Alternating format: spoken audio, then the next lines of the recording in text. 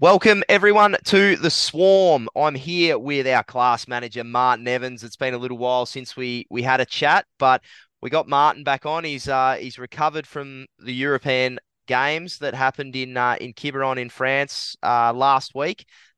Hugely successful. We saw some unbelievable footage across the week. 150 plus boats, just an amazing scene. Martin, welcome. Yeah, thanks. Yeah, say I'm recovered. I'm just about recovered, I'd say. That was probably the most stressful event of my life. Yeah. It was a bit hectic by the sound of it. There was obviously plenty going on.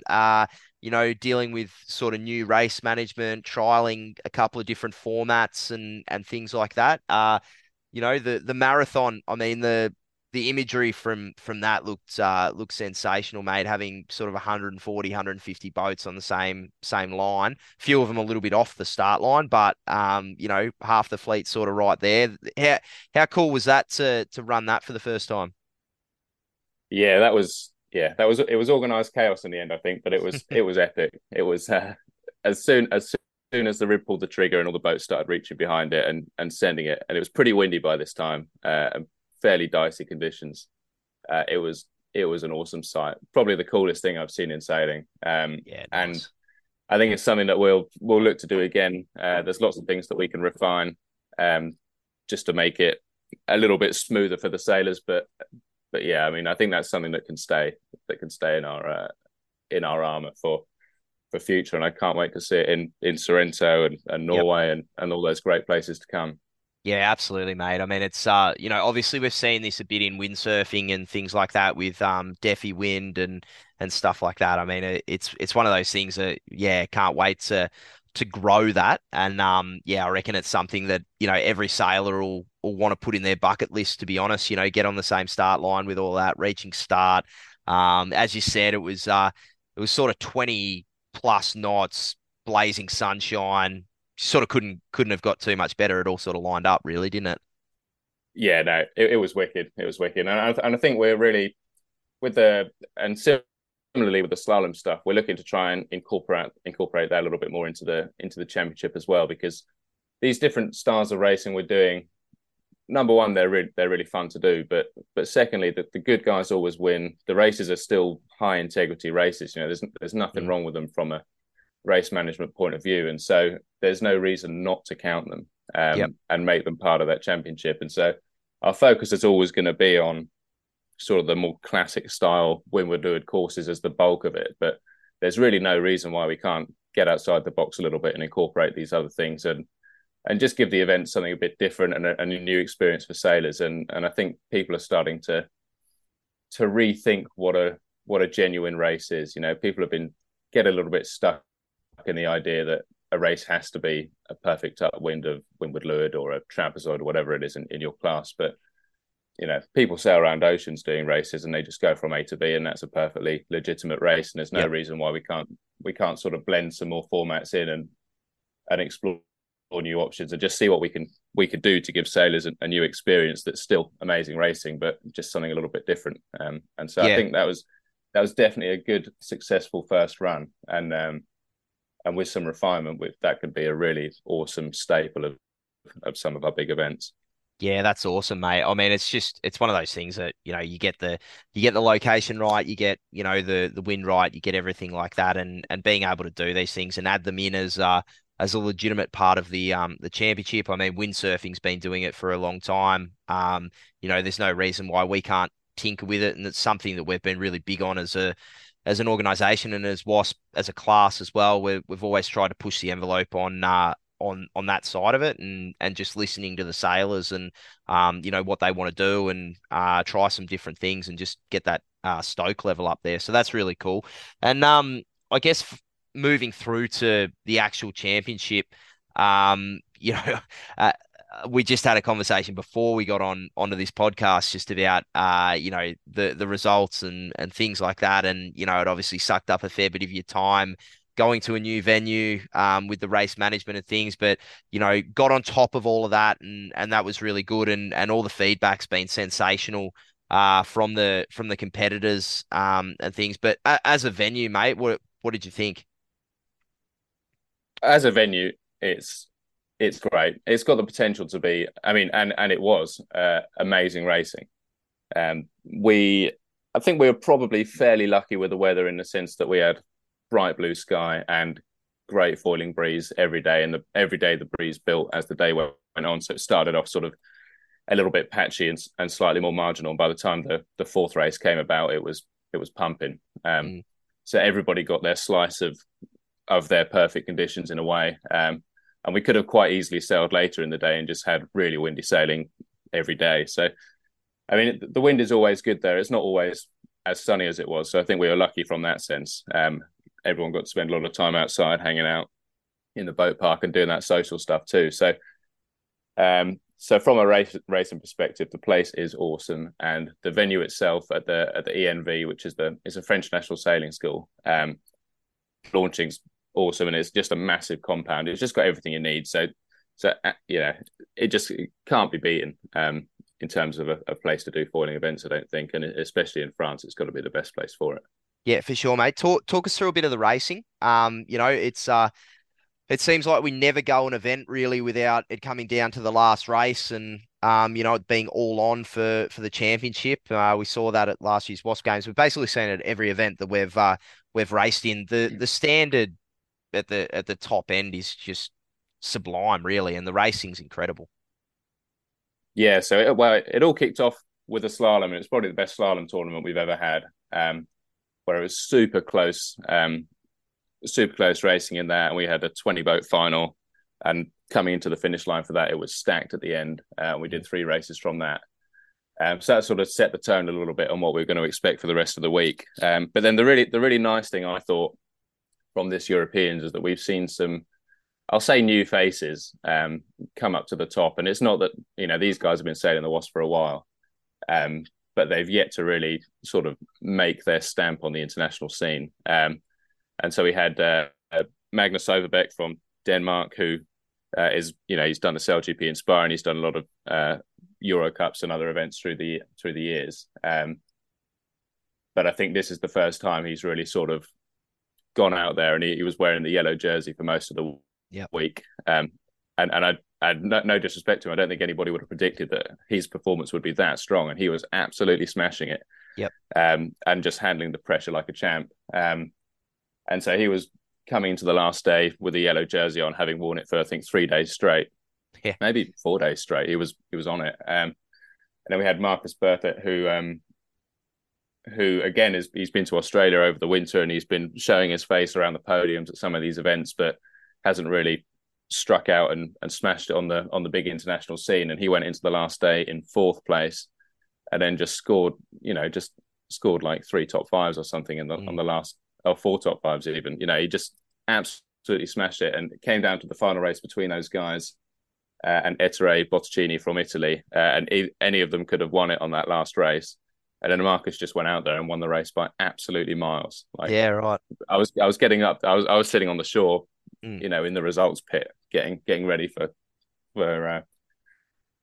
trying to get the media informed on who was going to win, and so trying to get updates from all these places on the race course. And I had people sending me videos, and there was Marcus flying by, and then there'd be like a minute, and then the next boat would fly by, and it was just you couldn't it's going to be high stress on the last race, and you think, anybody could win this, but equally anybody could bottle it at the same time. But he just went out there and just destroyed it. So credit to him. And so it's great, because now we've got this new podium of people that haven't been on the podiums before. We've got Marcus, and then we've got Magnus, and then Ettore is no stranger to the front of the fleet, and was probably one of the favourites going into this. So no surprise that he's up there, but it's great to see that we've got a Norwegian, we've got a Danish, and so that sort of Northern Europe fleet is building and doing well, and that puts us in good stead for Norway in 2024 with our Norwegian champ defending it, and then the Danish hot on their heels. I think it's setting up for a really cool year next year. Yeah, absolutely, and I suppose we're going to talk to Marcus as well on the next podcast. About how it all went for him. But, I wouldn't say he came from a long way back, but he certainly had to claw his way back the whole series. I think he started day one, he was outside the top 10. and he had to fight his way back, and even Etere as well. Just he was one of the favourites. He won the slalom, but he had to really claw his way back through the fleet, to give himself a chance on the final day. And I think it was Casper who from Germany who was in second. I mean, after the final day, he ends up in seventh or eighth.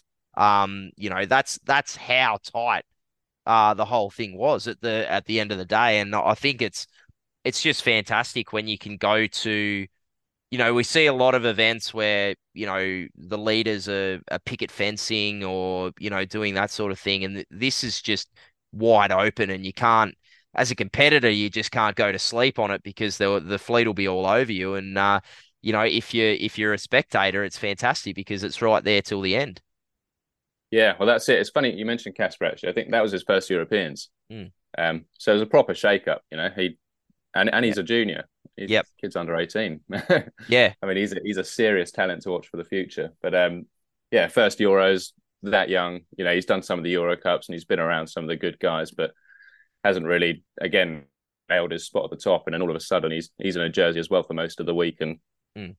yeah, awesome performance, and ends up being the junior champ. So yeah, that was super impressive. And Marcus, like you say at the start, he was the distance race. I think he was deep. Yep. It was pretty full on race, and with the scoring, you can basically discard 4 races through the championship. And most people would discard 2 from qualifying and 2 from finals because finals is harder. But I Hmm. think Marcus discarded 3 or maybe even 4 from qualifying, which just shows how solid his final series was. Yeah. Even though it's much, much tougher racing, he actually, Yeah. Perform better. Yeah. counted almost all of those scores. So that's really cool. Yeah. No, absolutely. It's a really interesting thing too, because you talk about the junior and the youth, I suppose, in Magnus and Casper and things like that. But um you're sort of getting a bit of a gauge of where you really hit your straps in the Wasp, because I think that it might have been going into the final day. I think 19 of the top 30 were apprentice sailors, that were going into it. So it's really cool. And why I think that's really cool is, so apprentice, for those that are listening that don't know, that's above 21 and below 35, is it? 39. 39, sorry. Yeah, so pretty wide range there. But you, what I find is really cool about that is that you're a junior, you come into this class, sure, you can compete, you can have good races and things like that, but the ones that are really getting, the bang for their buck are the ones that are staying in the class couple of years. You really got to do a good few years to really earn your stripes, and then we're actually retaining those sailors beyond junior and youth sailing and coming into the Wasp class, and that's when you're really starting to find your peak. So I think that's really cool how the class is sort of sorting itself out at the front end there. Yeah, for sure. And it's not the case that you can sail in the class for a couple of years, if you're a decent sailor, sail in the class for a couple of years, get good, and then go and win, because it's now so competitive that anybody who thought they were on that path and they've moved into that apprentice, they're in their mid 20s or 30s or whatever, and they've sailed the boat for a few years and they've been climbing their way to the top, and they're about to strike on that top point, and then all of a sudden we got these juniors coming in who are then Yeah.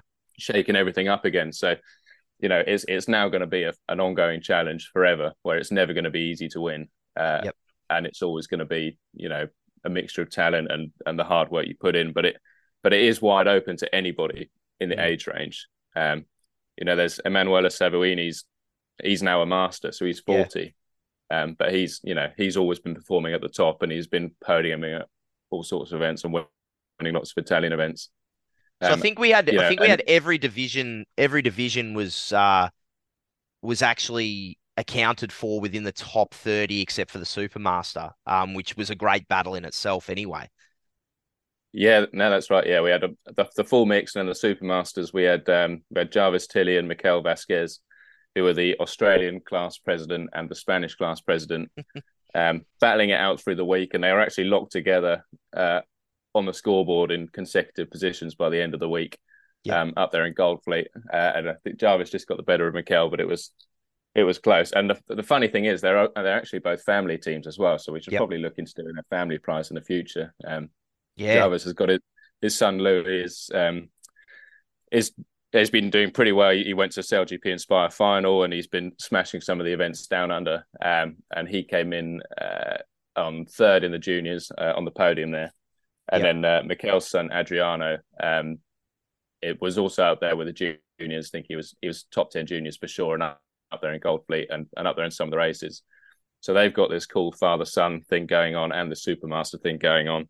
Yep. And I know there's some people in the UK who've got some father son combos. So there's no reason why a family prize isn't on the horizon. Yeah, look, I think that 2024, I think it's time we actually get it in there because yeah, I mean we've spoken about it here in Australia, the Australian Nationals. I think we had four parent child competitors that were in there as well, so teams. So yeah, I think the teams trophy is going to come alive. So that's pretty cool. Pretty cool Yeah, evolution, and I it's think a big it's yeah. there's that classic. Oh, I expect what's happening is that either the parents are buying a boat for themselves and thinking, yeah, this is going to be my time to go and have some fun sailing, and then inevitably their kid ends up borrowing it and taking it, and then they think, oh, I'm going to have to buy another boat, and then they have one each, or I vice versa, where they buy one for the kid, and then they think, oh, actually, I might have a go in this, and then they end up buying one for themselves. But it just shows that it spans the age range, and it's contagious. As soon as absolutely. one person gets into it and says how much they like it, you can't help but have a go, and then next thing you know, you're on the start line yourself. Absolutely. It's a hell of a lot better than being on a rib as well, to be honest, as a Yeah, parent. that's right. So, yeah, so moving forward, we'll move on from the Europeans. But moving forward, we've got some really big events and some exciting events happening back half of 2023 and then into 2024, mate. So just talk us through that. Yeah, so big event coming up this year is the Wasp Games in Sorrento in Australia. That's in December this year, and that is well, it's been a long time since the events have been down under for a major, and so we're going to have all this post-COVID stuff where the fleets haven't really mixed properly, and some of the Aussies and Kiwis came to Europe last year, but we're really going to see the full Aussie fleet and the full Kiwi fleet in flight down there, and get some of the top Europeans to come over, and we'll finally see a proper matchup of who's who and how the guys down under have been doing compared to the Europeans who have obviously been super competitive and getting a lot of sailing in over the last few years. But the venue, I mean, you know more about the venue than me, but it looks from the outside, it looks spectacular. Behind this thin peninsula, great breeze, massive beachfront, proper holiday destination, and Mm. it's right around the corner from Wasp HQ. So Yep. great place to go. Yeah, I mean, a bit. It's got some similar vibes to Quiberon, where you just were for the Euros. The breezes at that time of year, we tend to get sort of, afternoon sea breezes, late afternoon sea breezes if it's really warm, and things like that. But we're sort of right on the shoulder period of the really busy time. So, while it'll be relatively busy on the weekends, we'll get the place, a bit to ourselves, and to sort of be in paradise by ourselves a little bit during the week. So, look, if anyone's sitting on the fence, absolutely, I just encourage you to jump on, get down there. We're looking at sort of 100, boat fleet down here, which will be unbelievable. We're looking at containers from Europe. We're looking at a UK contingent. We're looking at looks like I think we've got 8 Hawaiians that are coming over.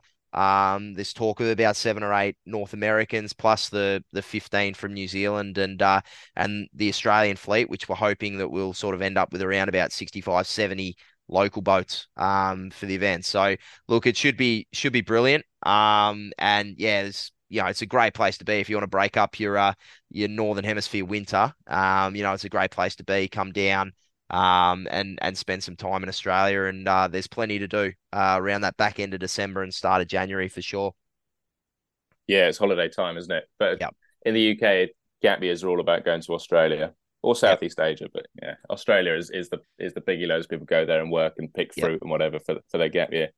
And yep, I guess there's a lot of WASP sailors who are basically gap year students right now who've got some time. And yep. if I were, leaving high school, university age, I wouldn't hesitate to get down there, do a worlds, and then spend Christmas and New Year in Oz partying with all the other students. It'd be wicked. Yeah, absolutely, mate. No, there's some great things going on. I mean, you can head on up to Sydney if you want for the Sydney to Hobart start after the games. There's the Boxing Day test. We won't mention the crickets or the UK guys, or fingers crossed actually. But then yeah, you can go down to Hobart for the finish and the big festival down there and things like that. So there's plenty to do, plenty to happen, and the Wasp Games is going to be the jewel in the crown for Australian sailing, I feel, in 2023. So it'll be fantastic. So and then we move forward from that, another bucket list location in early 2024, mate, for the Americas.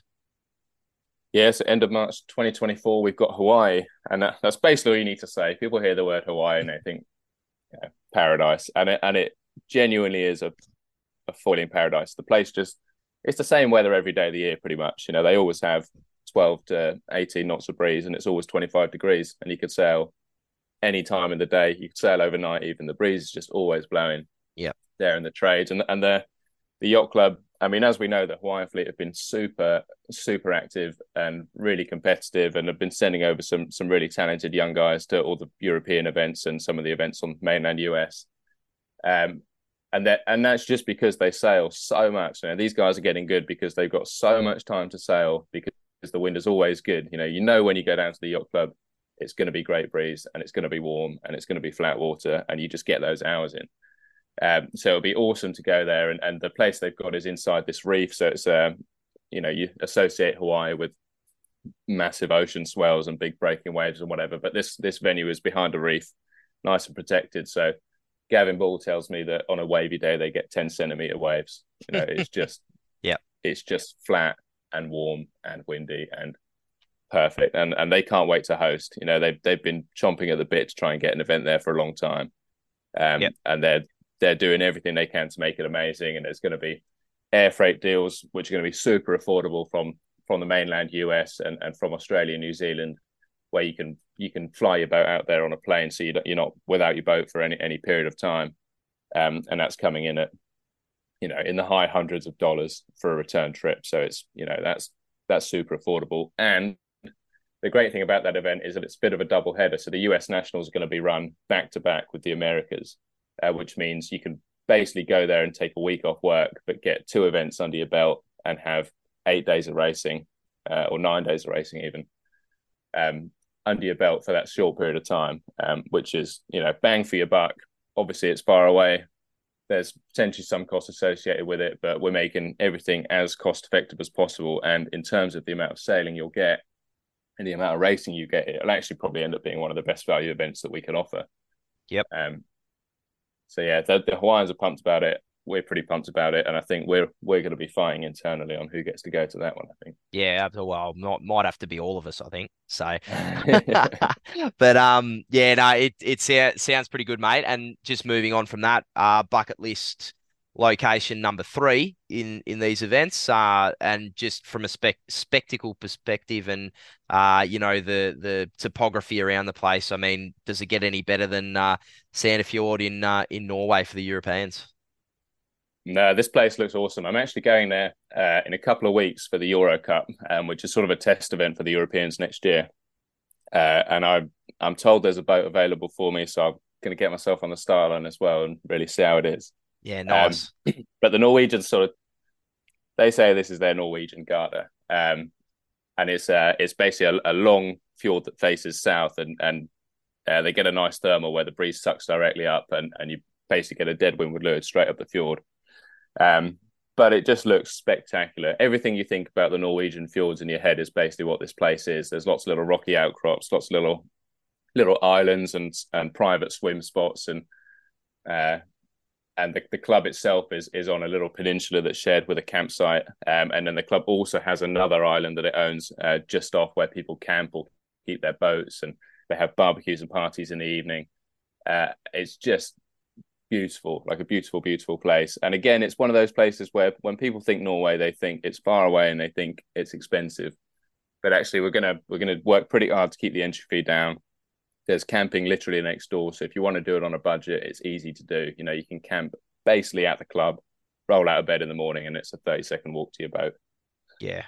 So there's options to do it cheap, and there's there's plenty of logistics options to get boats there, um, in groups, especially from the UK and from the bigger countries that have bigger events going on. It's really not a difficult task to get a lot of boats on one trailer and one van and get it there. So that event is going to be awesome.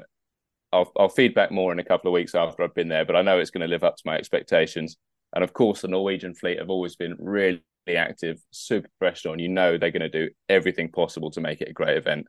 And we've got absolutely no doubt it's going to be a spectacular one. Yeah, for sure, mate. And they've got some promotional brochures and things like that that have just come out. So we're going to get them all up online. We'll get it up on Race Hub and everything like that, and get the information out to everybody. But seriously, like 2024 back into 2023, it's just looking like a super calendar, and continuing to try and stick with what the Wasp class is all about, what our culture is all about. We want to go to these bucket list locations. We want to unearth some new places that are fantastic to go foiling. And we want to get big fleets. We want to get everyone there and have a great time. So look, we might leave it there, Martin. We'll head off, and you can get some rest and fire up for the next big event, mate. Yeah, sounds good. Thanks, mate.